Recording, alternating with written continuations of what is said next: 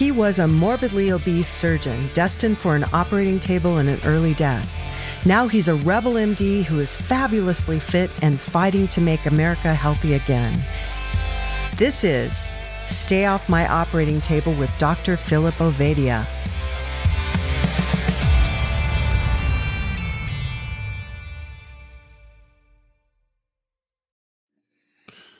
And we're back. Hey, everybody, it's the Stay Off My Operating Table podcast with Dr. Philip Ovadia. I'm your host and resident clown, Jack Heald. Phil, who is this bizarre-looking character you have invited on the show?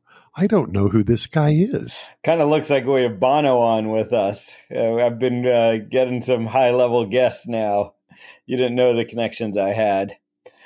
But well, I've already heard him talk, so I know it's not Bono. Yeah. So again, I'm another discussion that I'm really excited for. When I conceptualized starting this podcast, it was really, with the goal of ultimately being able to talk to some of the interesting people that I've come across in life. And Charles Mayfield, who's joining us today, is certainly one of those people. Who I had the good fortune to just sort of stumble across over the interwebs, as they say. And as I learned more and more about his story, I said, this is someone that I need to know more about, and we need to get more people knowing about. So I'm going to turn it over to Charles to just kind of briefly give some of his background, and then we'll get into some of the real interesting stuff that he's doing around health. And we're going to answer the question that Jack actually asked before we started recording, which was, why did Phil invite a guy who sells skincare products onto the podcast? Yeah. I love it. Why? I love it. Well, so we'll start with intro. First and foremost, Phil, it's an absolute pleasure to be here. Jack, obviously a pleasure to be with you as well. I have, this is a very exciting. You don't have to suck up to me. It's his show. Well, it's a real honor. I am pleased to be here. I appreciate you guys working around the schedule this evening. We had a little snafu on my end, and you guys were very flexible. And I appreciate that. In terms of who I am, I'm having my evening drink though. So good for you. I'm having my evening kombucha right now. So salud. So I am I'm a jack of many trades, arguably master of absolutely none. But I'm a regenerative farmer at heart. I raise meat. Mostly pasture-based meat here in East Tennessee, beef, pork, chicken. We do eggs, do a batch of turkeys in the fall. I've been doing that since 2016. 2017, we actually launched Mayfield Pastures, which is a very small micro regenerative farm here in East Tennessee. I service customers, a handful of customers in Chattanooga and Atlanta. And so that's been a real joy. I absolutely love farming, especially in a regenerative way. I do a lot of modeling after sort of the greats that have come before me and are still around. Joel Salatin is one that comes to mind. Joel's actually been a real sort of a de facto farming mentor for me for many years. Has been very generous with his time. He was featured in Michael Pollan's book, Omnivore's Dilemma. Oh, yeah. A number of years ago. Yeah, I'm familiar with Salatin. Yeah, he's phenomenal. Joel and his family have been very kind to me and in sharing their knowledge. And of course, he's a prolific writer as well. So most of my farming started in the pages of his books. But anyway, and so regenerative farming. Been doing that for a number of years. I had a very interesting episode. We go into this on my website a little bit. Episode in July 5th of 2019. I was knee deep in the hemp industry. We sort of made a big launch into hemp in 2019 after the Farm Bill of 18 had passed. Long story short, I got very, very sunburned And I had a background, have a background in culinary pursuits and cooking. My ex-wife and I have co-authored a number of best-selling cookbooks in the paleo space, and so this all ties together, I promise. But God, I hope so. Yeah, so came home from a particularly grueling 48 hours of farming with a really bad sunburn. For your listeners, I'm sure we can all relate to a lobster red type sunburn. And the medicine cabinet was empty. Was sort of scratching my head. What am I going to do? I cook a lot, and being a pastured meat producer, I had a jar of lard in my refrigerator that I was using to cook with. And so in a moment of, I guess, panic and also curiosity, rather than driving to the pharmacy and trying to pick up some cream, I decided to lather up my scorched skin with rendered pig fat. And so the long story short is it immediately soaked into my skin, which I thought was fascinating. Took a shower, went to sleep, woke up the next morning, put another layer on because things felt good. So that was it, 2 applications. In a day or two, my sunburn had completely resolved, which I thought was curious and awesome. But it also, I had been sunburned plenty of times in my life. So when the sunburn left, I started paying attention. And for the next 2 to 3 weeks, at no point did I ever peel. And, for those that have had especially a particularly nasty sunburn, you always peel, even if it's a week or 2 weeks, post sunburn. And so with 2 applications of my lard, my pastured pig's lard, I never peeled, and the sunburn was gone. And so that's really the light bulb moment for me. I started playing around at that point. This is, again, about 2.5 years ago, playing around with various DIY recipes and tinkering again with this culinary background, just playing around in the kitchen. And all of that has culminated into the launch of the first lard-based skincare company product that I'm aware of in the U.S.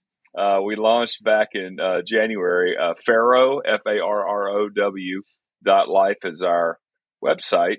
And just trying to give people we don't use any preservatives or chemicals in it's a full fat product, and we don't use any preservatives or chemicals, which again is sort of tying into why I'm here today, which is to talk about sort of metabolic health through the lens of skincare.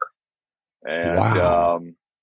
So I'm going to stop there. I've been on the mic here for a minute, and so first of all, the website is farrow.life. Correct. Farrow.life. All right, we'll make sure that shows up in the show notes. Yeah. So what interested me, a lot when I started talking with Charles and I had met him was, the concept that, there are 3 ways essentially that we get nutrients into our body, or we get things into our body. We can either take them, eat them or drink them. So they come through our gastrointestinal tract and they get absorbed. We can breathe them in and they get absorbed, within the lungs, or we can absorb things through our skin. And, many people will be aware that skin is your largest organ. And it turns out that there's a very good relationship, or bad relationship, I guess, depending on what you're allowing to come into contact with your skin, between your skin health and your overall health.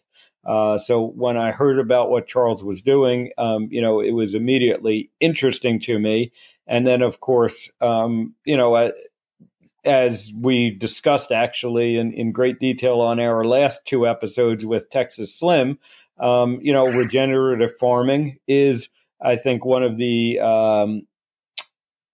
areas that we need to focus more on as we look to improve our health systemically. And again, that's something that Charles brings to the table. And Charles, just to go a little bit more into the farming background, this is a family pursuit for you, correct? You're multi-generational. My family has a multi-generational background in dairy farming. By the time I was coming of age, Mayfield Dairy was no longer an active dairy. It was more of a scaled up milk bottler. If you know much of, I'm sure Slim and you guys touched on this, but sort of the aggregation and industrialization of our food supply. Mayfield Dairy was effectively a milk bottler by the time I was in my teenage and early adult years. But yes, I do have some background in that regards, but never really. We had a couple of backyard chickens and goats when I was growing up, but the true farming pursuit was something relatively new to me as I started here, 5-6 years ago. I've got like 900 million questions I want to ask you. Come on, man. It's possible that I'm exaggerating. Let me just ask all the ones that come to mind immediately, and you can bat back the ones that you want to play with and ignore the ones you don't. I want to know how you, specifically in detail, got started with regenerative farming. I want to know how much land it takes to do what you're doing on. I want to know how a person could start that on a small amount of land and how they would go. I have been wondering this before I talked to you, and it's a good thing that you came along because I can ask this. How many cattle does it take to feed a family of 4 if you're raising your own cattle? How many do you have to own at any given time? That's all the farming related questions that came to mind immediately.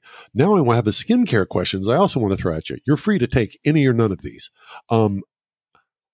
Do you smell like bacon, and do dogs really enjoy being around you now? And furthermore, are men kind of unnaturally attracted to you and don't know why? Because, well, obviously, if somebody smells like bacon, we're all going to be interested in that.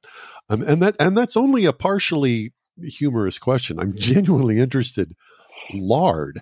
And then the last, and probably to me, the most interesting question is, can you speculate as to the mechanism at work with this lard cream?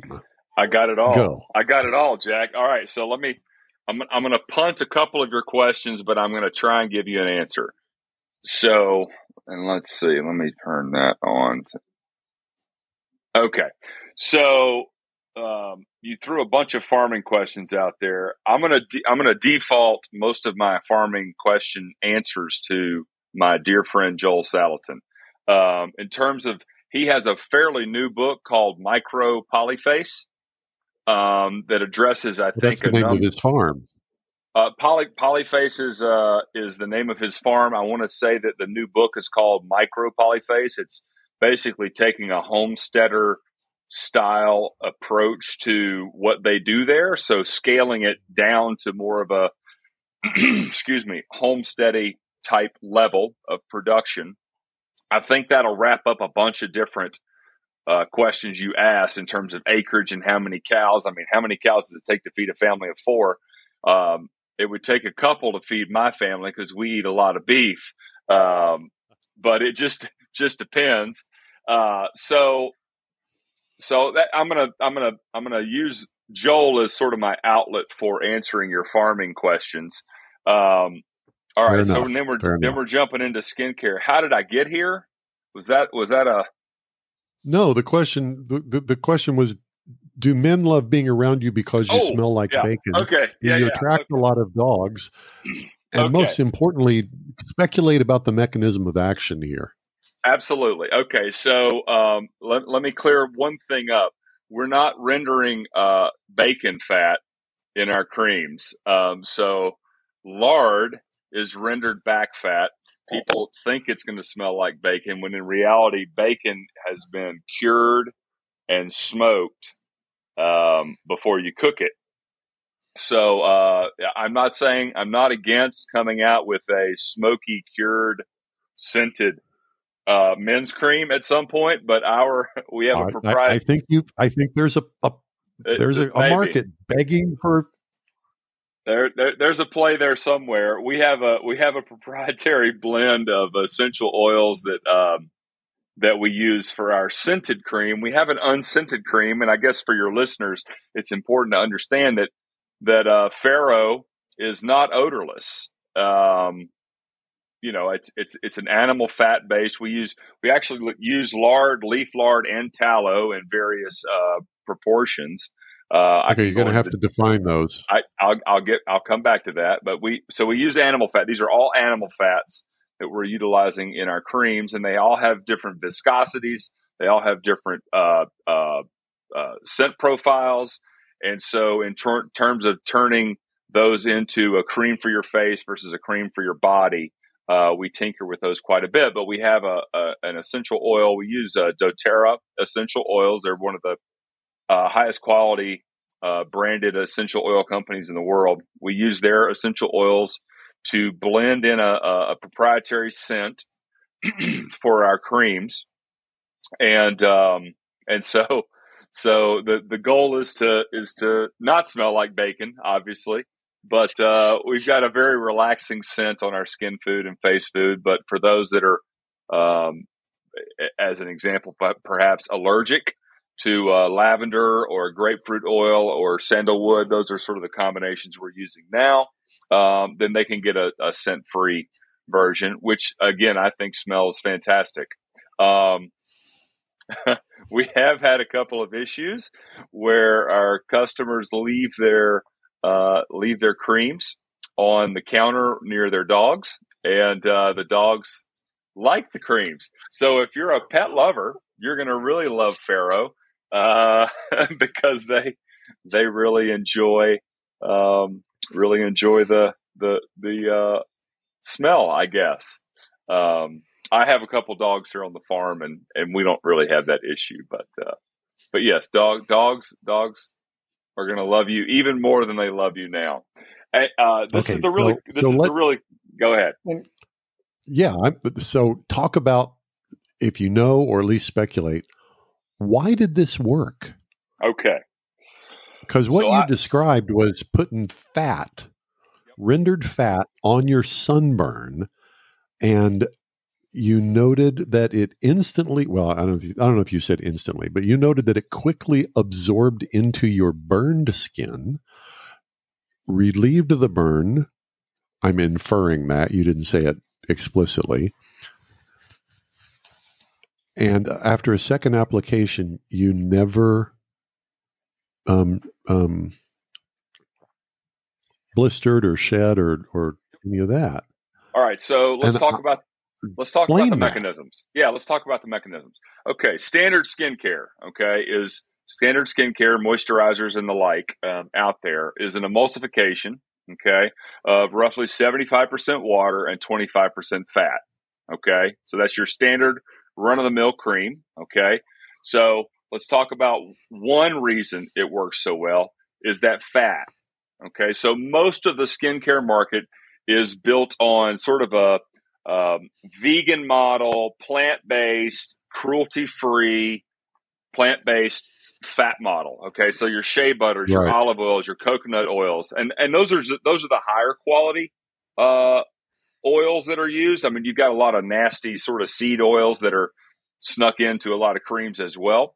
But again, in a standard skincare market, all of your fats are plant-based. Okay, we're using animal fat. The last time I checked, I was a mammal. I could probably go see my doctor next week and get another test, but we're an animal. We're a sentient, mammalian species, and so one of the reasons I believe Farrow works so well is because we're using animal fat and we're an animal. Okay, here's the coolest part, and this is one of the reasons why I think it's so effective.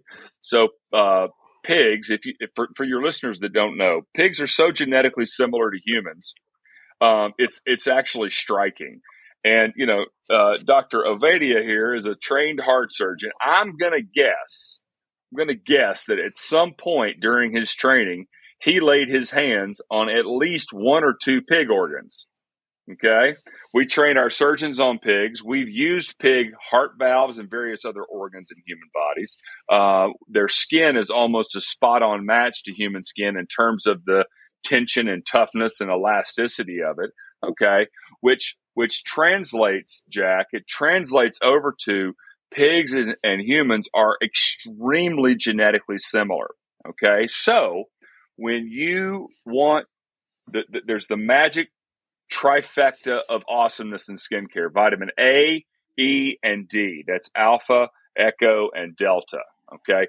Pigs metabolize all three of those vitamins exactly mechanistically the same way humans do. Okay. So if you give a pig exposure to the sun, a healthy diet, and move them around so they're not in a toxic environment, filled with poop and pee, on a regular basis. In other words, if you pasture those pigs out in nature and let them live a very fulfilling piggy life, then they are naturally metabolizing vitamins A, E, and D and storing those in their subcutaneous fat, okay, which we render out and turn into creams. Okay, so that's number one. Number two is the absorption. You brought up the absorption.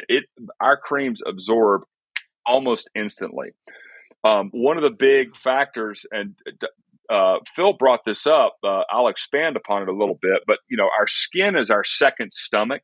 It's our largest organ, but a lot of people call it our second stomach. Okay. And, with our gastrointestinal tract, we've got all these mechanisms in place to keep. A lot of people don't know this, but just because food goes in our mouth doesn't necessarily mean it gets inside of our body, right?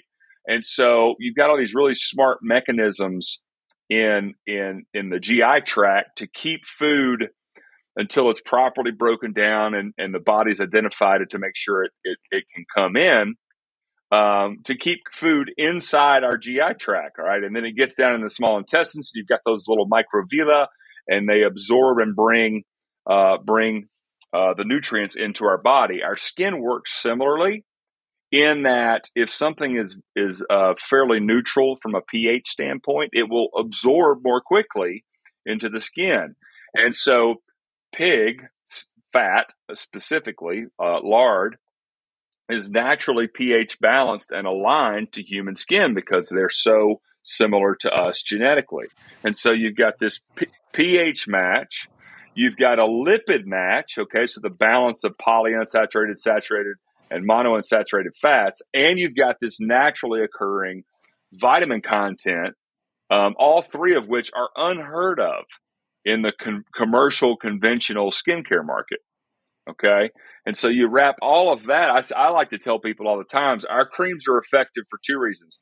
What's in them, which is great, okay? All these naturally occurring, pH, biologically aligned vitamins and minerals and pH and all that.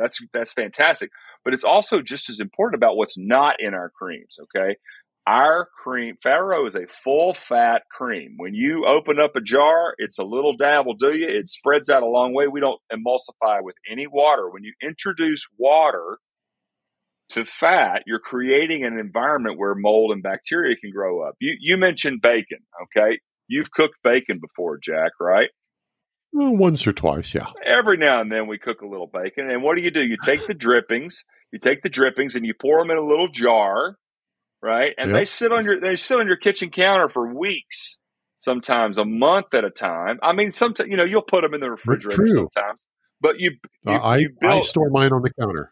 That's exactly right. And it will sit there and it'll be good to go for weeks and weeks and weeks at a time. You brown your next burger with it or whatever that comes along.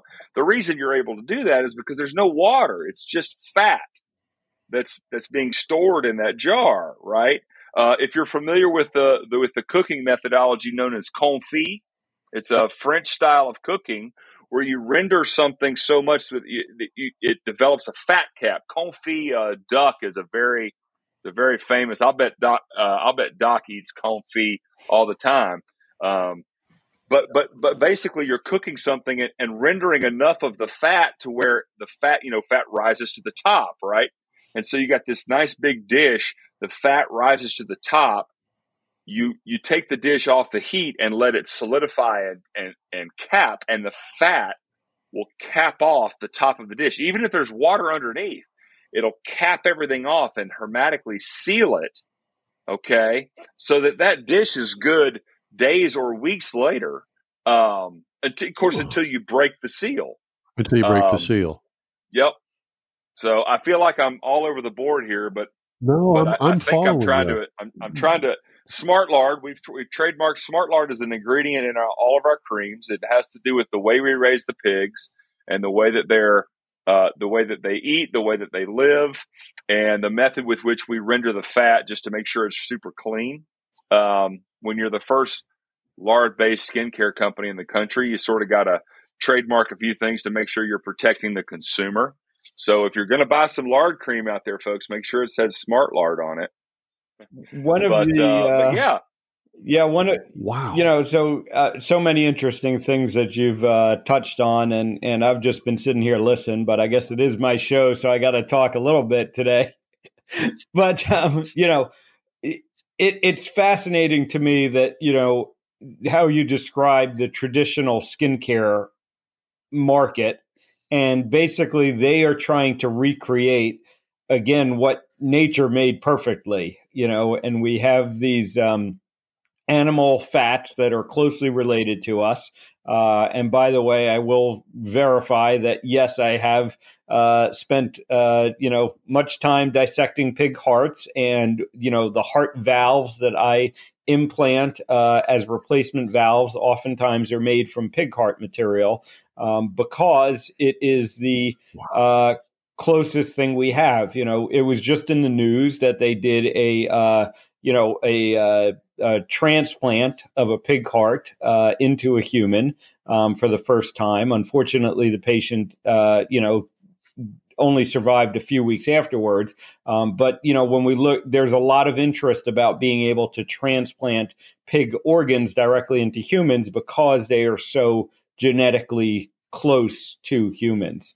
Another interesting thing that you talked about is how, the way to raise a healthy pig is to not feed them a bunch of, corn and soy and vegetable and seed oils, and, let them eat their natural diets and be outside.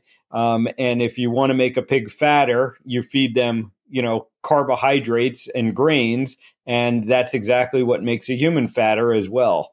So many interesting parallels there. Why do you think that lard got so demonized? Because if we go back 100 years, lard was actually the primary cooking fat in the United States, probably worldwide. And then, we saw this movement, this demonization of lard and this movement away from lard. And today, if you mention cooking with lard, first of all, a lot of people won't even know what you're talking about. They don't even know what lard is. And if they do, they will say, oh my God, that's so unhealthy. How can you use that stuff? So talk to us a little bit about how lard got such a bad reputation and why we should be, returning to using it more. Sure. So, well, I'm going to give a little credit. So I've learned a lot in developing a skincare product. You mentioned, I know you've had Texas Slim on. Actually, I'm doing some work with Slim. I'm going to be in Kerrville, Texas next month for his first Beef Initiative conference. Really excited about that. But I was on his podcast not too terribly long ago.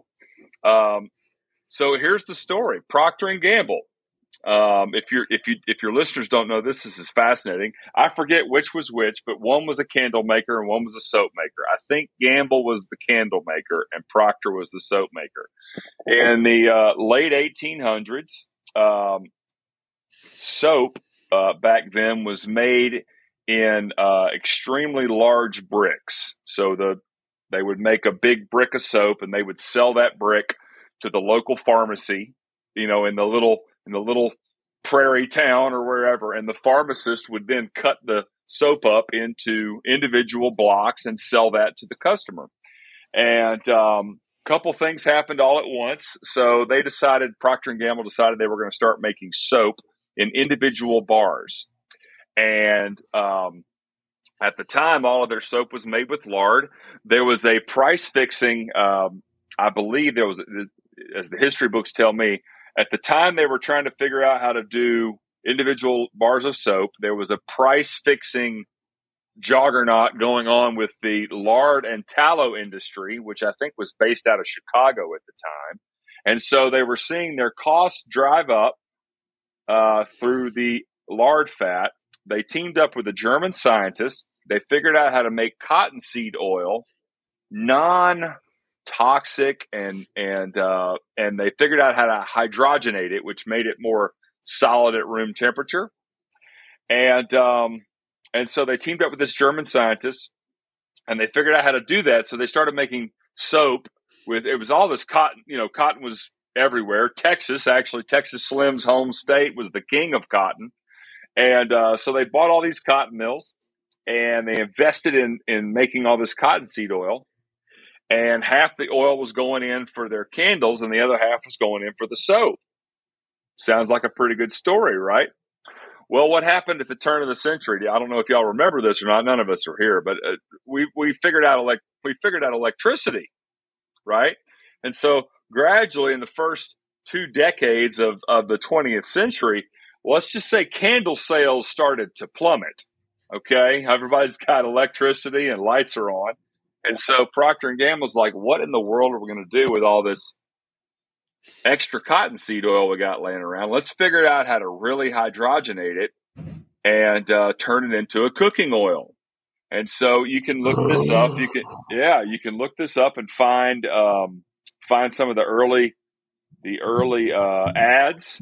But again, you mentioned this, Phil. The prevailing cooking oil at the time was lard, which, for your listeners that don't know, is a creamy white substance that came in a can or jar. And if you look at Crisco, they actually colored it. This is back in the early 1900s to make it look like lard. They made it look like lard. I mentioned, maybe before we got on the call, I mentioned my ex-wife and I have written these paleo cookbooks. So I've been in the cooking scene for a long time, and I would have bet dollars to donuts that the industrial seeds oils that are so prevalent in our food, certainly now, would have come from the food industry. And it's so crazy how this little Pharaoh project of mine, I've stumbled upon that it was actually the soap and cosmetic and skincare company that created Crisco. So some guy got promoted to executive vice president for coming up with that idea, and the rest is history. Wow. I mean, Phil, to answer your question, I want to back up. I want to back up a minute, because you said something that I meant to ask you. I meant to ask you about.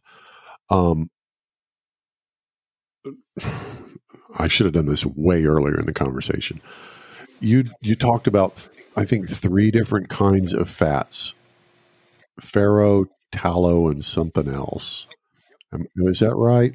Would you define those? And then I've got another question once we get those defined. Sure. So let me define 2 types of fat. Okay. And when I say fat, I mean fat on an animal. So everyone's going to know about what's called subcutaneous fat. That's belly fat on a human or back fat on a pig. Okay. That fat has its primary function is a storage organ. Okay. So you've heard about the acorn finished Spanish jamon, all this like really high end Spanish cured ham. Okay. So the flavor from the ingestion of the acorns, or whatever the case may be, that flavor and that all of that aroma and everything is stored in the back fat, in the subcutaneous fat of the animal. Okay. Then you have, and Doc, you can chime in on the actual term here, but I'm going to just call it internal fat, kidney fat. Okay, so visceral fat, humans we have call it. What? Say that again. Visceral fat. Visceral fat. Yep. Thank you. Forgot the term for a second there. So you have visceral fat, and in the case of a pig or a human or a cow, the primary function of that fat is to just purely protect the kidneys. Okay.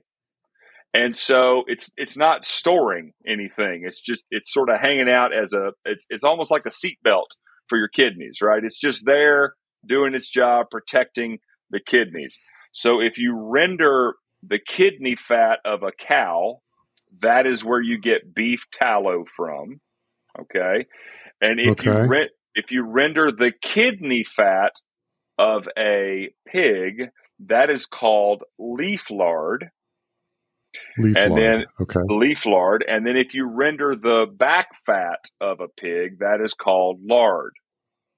And if you look up your great grandmother's Foxfire old timey baking recipes, leaf lard was a prized cooking oil, especially for baking, because it does not impart leaf lard.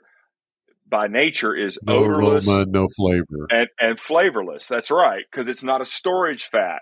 Okay, and so it was commonly used. It was prized to be used in baking because it did not impart flavor or aroma to whatever it was you were baking, pie crusts or whatever. Interesting. So I'm learning things. There you go.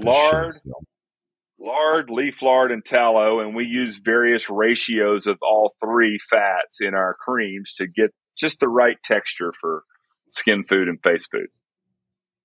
Now, I just want to clarify, following up on the whole Crisco thing, you said that Mr. Procter and Mr. Gamble made candles and soap, and then you said, and this was the part where I went, huh?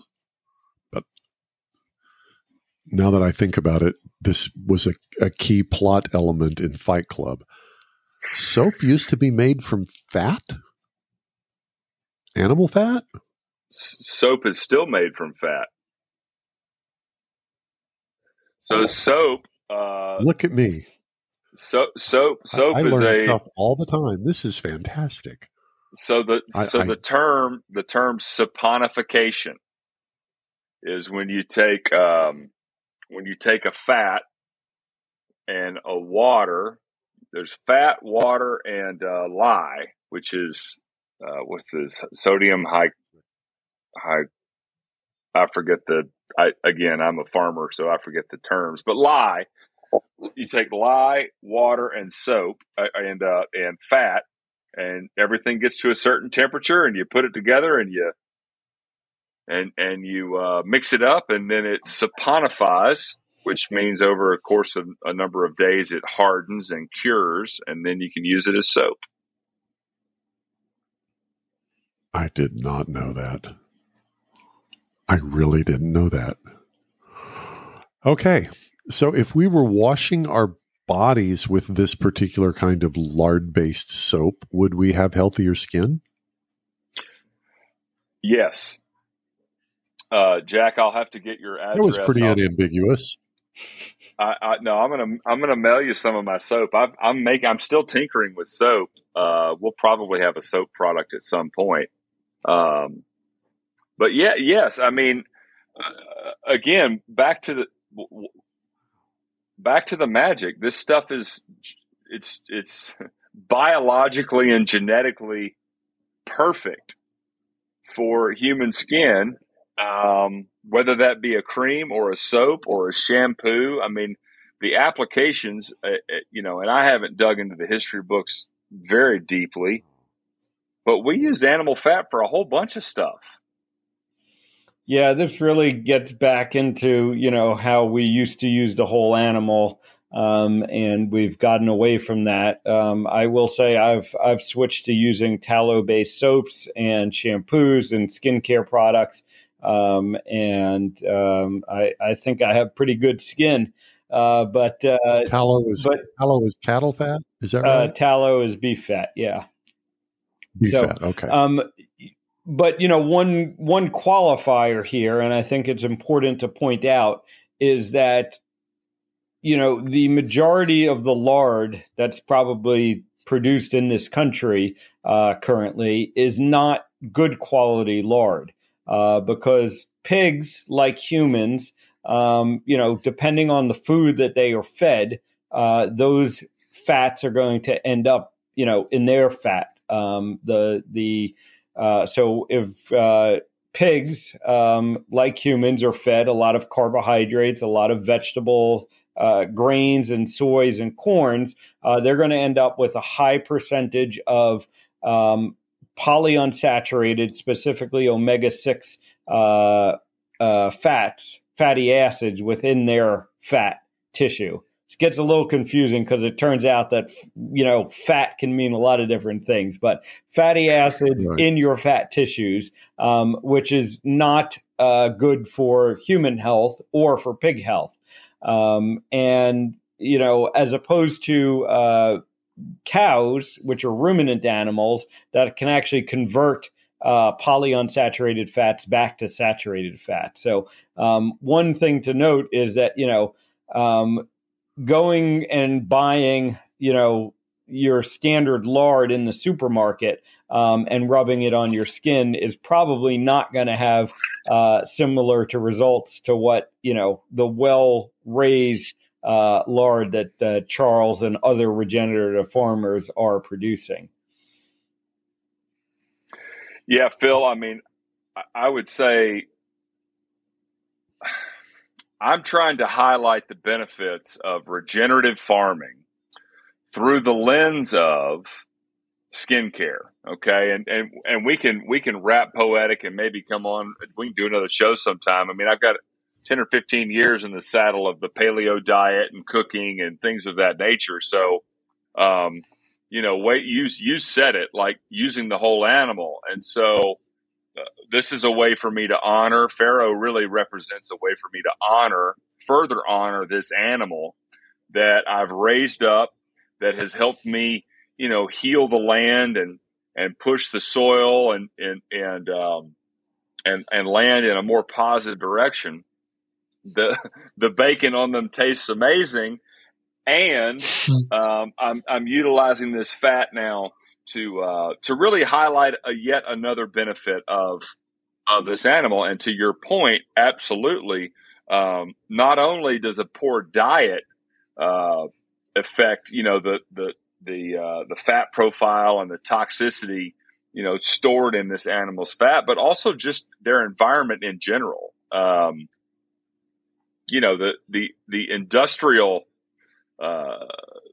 industrial pig market is abhorrent. It's just, a pig grows up. So your standard run of the mill pork chop that you buy in the store, grows up on concrete and never sees the sun. Wow. That's not an exaggeration. They are born in a house, raised in a house, and die in a house, having never seen the sun. This is an animal. I mean, again, it's so biologically similar to humans that they metabolize vitamin A, E, and D exactly the same way we do. So imagine, Jack, Phil, spending a year without the sun, just 1 year, and what would be the downstream, nefarious health effects of robbing you of that. And so I get a little emotional about this. Yeah, it's really, true. And again, just continuing on the theme that we've been talking about the last few weeks here, if we want to improve our health as a society, part of that is going to, require that we improve our farming practices, our protein raising practices, as Texas Slim would say. And, I think a large part of your story and of what you're doing, Charles, is doing that, and is, finding even more ways to benefit from that besides the better raised food. If anyone out there has had bacon or had, pork chops from a animal that's raised, like Charles is talking about, you will know that it's almost criminal that we call the, commercially raised stuff bacon, because it is nowhere near the same quality, the same food. The texture of the fat is different, and the taste is different. And so, I would highly recommend to people that if you have the opportunity to go out and get good pasture-raised pork that's not fed, corn and soy, you will greatly benefit from the from that opportunity. Are pigs omnivores? Yes, pigs are my favorite farm animal. They are an omnivore, which means they're very gregarious and they're super curious because they're not sure if they're going to be able to eat you or not. So they come right up to you. We have a great relationship with them. It's fantastic. But oh gosh, I lost my train of thought there. The pigs are omnivores. No. What, Phil? The last point you made. He was talking about folks taking the opportunity to get a hold of pasture-raised pork. Yes, for your listeners, there's a website called Eat Wild, and they do a really good job of like pulling in local farms. You plug in your zip code and it's a you're right, Phil. I mean, the difference between pasture-raised pork and what you buy, they're completely two different eating experiences. So I want all of your listeners out there to have access to some pasture-raised local pork, chicken, beef, you name it. And eatwild.com is a fantastic resource to try and connect with a local farmer. I was at the farmer's market a couple of weeks ago, and really because of this show, Dr. Ovadia has had quite the influence on my eating choices. So I went to go meet some local meat producers and shook hands with ranchers of various types of animals. One of the folks that I bought a dozen eggs from grows emus. Now, I got to tell you, I remember there was a big emu craze, I don't know, 10, 15 years ago, where they were going to be the next thing. And I just couldn't get excited about emus. They weren't. There's a few people around here that lost their skirt on emus, and hey, listen, more power to anybody that wants to try anything. In this country, we eat beef and pork and chicken. I love a good goat. Goat's actually the most commonly eaten meat in the world, and I didn't know that. Yes, and we eat next to no goat. I asked one of the farmers about goats because they did cattle, sheep, and chicken. And I said, "What about goat?" And he made some disparaging comment that, frankly, I don't remember about goat. But I'd had the same thought. I mean, I love lamb. Lamb is my favorite. Lamb's fantastic. Yeah. And I figured lambs and goats are pretty close they're pretty similar animals. I guess a goat is lean where a lamb is fat, but maybe that's a difference. No, I just didn't realize goat would eat that much. Well, and goats eat everything. Oh, my God, goats eat everything. Well, from a farmer's perspective, okay, there's a saying that if a fence won't hold water, it won't hold a goat, and that's one of the reasons I don't raise them is they're just cantankerous as hell. You got to have a good market to be able to sell the product, and a fully finished goat might weigh 80 to 100 pounds if you're lucky. And so what are you going to charge for that meat? And you got to take it to a processor and what are they going to charge you to process it? Because it takes them the same amount of time and energy to process a 100-pound goat as it does, a 300-pound pig or a 1,000-pound, beef. And so it's an interesting. Again, goat curry, one of my favorite meals on the planet. But that's not enough of a reason to raise a bunch of goats, unfortunately. Okay, well let's talk about how folks find out more information about Pharaoh skincare products and all the other things that you can do to help people restore their metabolic health one way or another. Sure. Well, I mean, we have a website, Farrow.life, and Pharaoh, again, is spelled Farrow, which is, for your listeners that don't know, Pharaoh is a term for a new batch of piglets, a farrow of piglets, or farrowing. So I did not know that either. We're this giving has been a very informative show here. A little homage to our porcine upbringing, but yeah, a mama pig has what I would call a litter, but it's not a litter; it's a farrow of piglets. Yes, is that what you're saying? Yeah, if you're a farmer like me and you have mama pigs and daddy pigs, and you put them together, you're called a pig farrower. And yes, when mama has her litter of pigs, it's a farrow of piglets. I'll be darned. Yeah. So that's the best place. I have learned more new things per hour on this show than almost any other thing I do.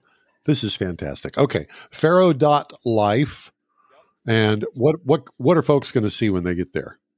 They're going to see. Well, there's a lot of our story is there. We have a signature. Sort of our launch product is what's called our Total Skincare Bundle. This is a skin food for the neck down, a face food for the neck up, and then I mentioned again earlier we were in the hemp business, so I have a skincare elixir that you take sublingually, and so that's really designed to sort of heal the skin from the inside out. So we do the inside out with the elixir and the outside in with the two creams. And we got those sold in a bundle, or you can buy them separately. And then we got a hat. I got it somewhere. Hold on, I'll show you our hat. Yep. Oh yeah, there we go. Got a Lard Help Us hat. I love it. And T-shirt. I'll tell you, Jack, this is so funny.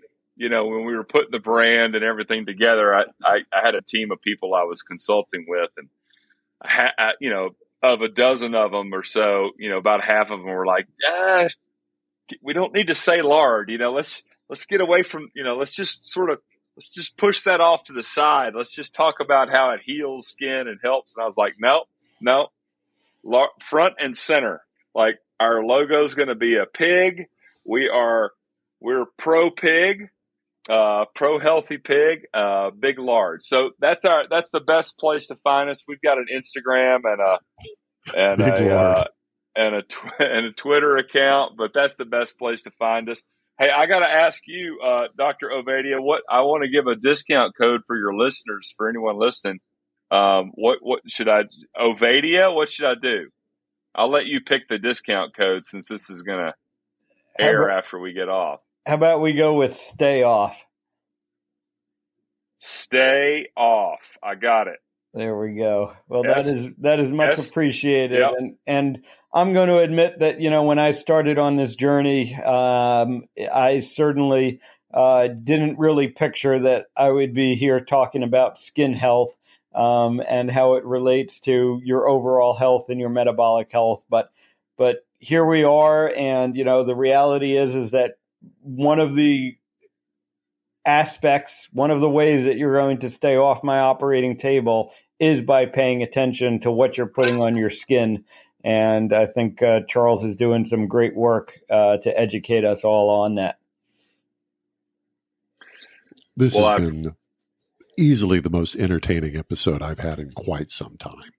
Well, we got a couple of we got a couple of other barn burners coming up in the next few weeks, Jack. So strap in. All right. So go to Charles Mayfield's website, pharaoh.life, and use the discount code STAYOFF to get, how much did you say? 90% off? We're gonna do 20% off for 20% for Dr. See what I was doing there? Yeah, I push for it a little more. You done good. You done good. All right, very good. I love it. This has been, well, it's been educational, but it's been a lot of fun too, Charles. You seem like somebody who has a good time just kind of in general. I guess your meat is not really available to the general public. Is that what I gather? No, I mean, regionally, if you're in Atlanta or Chattanooga or East Tennessee, you can find me, but I'm not taking too many new customers right now. We're a very small farm, and I'm trying to remain loyal to those that have been with me through thick and thin these last few years. But I will candidly say that, Pharaoh's success will certainly drive the expansion of Mayfield Pastures and hopefully allow us to raise more healthy meat for people to consume. Again, just as important to metabolic health as what we put on our skins, what we put inside our stomachs. So, I would love to be able to expand and grow that as well at some point. But yes, that's not a. We're going to provide lots of ways for folks to eat healthy as well as put good stuff on their skin. Charles, thanks for being with us. This has been a blast. Dr. O, any last words before we sign off? Like I said, this has been a great conversation that I was really looking forward to, and we have many more like that coming up over the next few weeks and months here on Stay Off My Operating Table. Indeed, we do. Well, for Dr. Philip Ovadia and the Stay Off My Operating Table podcast, I'm Jack Heald. You can follow Dr. O on Twitter at iFixHearts. He's also on Instagram. You can reach his website at ovadiahearthealth.com. Be sure to subscribe. We drop a new episode just about every Tuesday at midnight, whatever the local time is for me. I'm in Arizona, so nobody ever knows. We'll talk to you next time. See ya.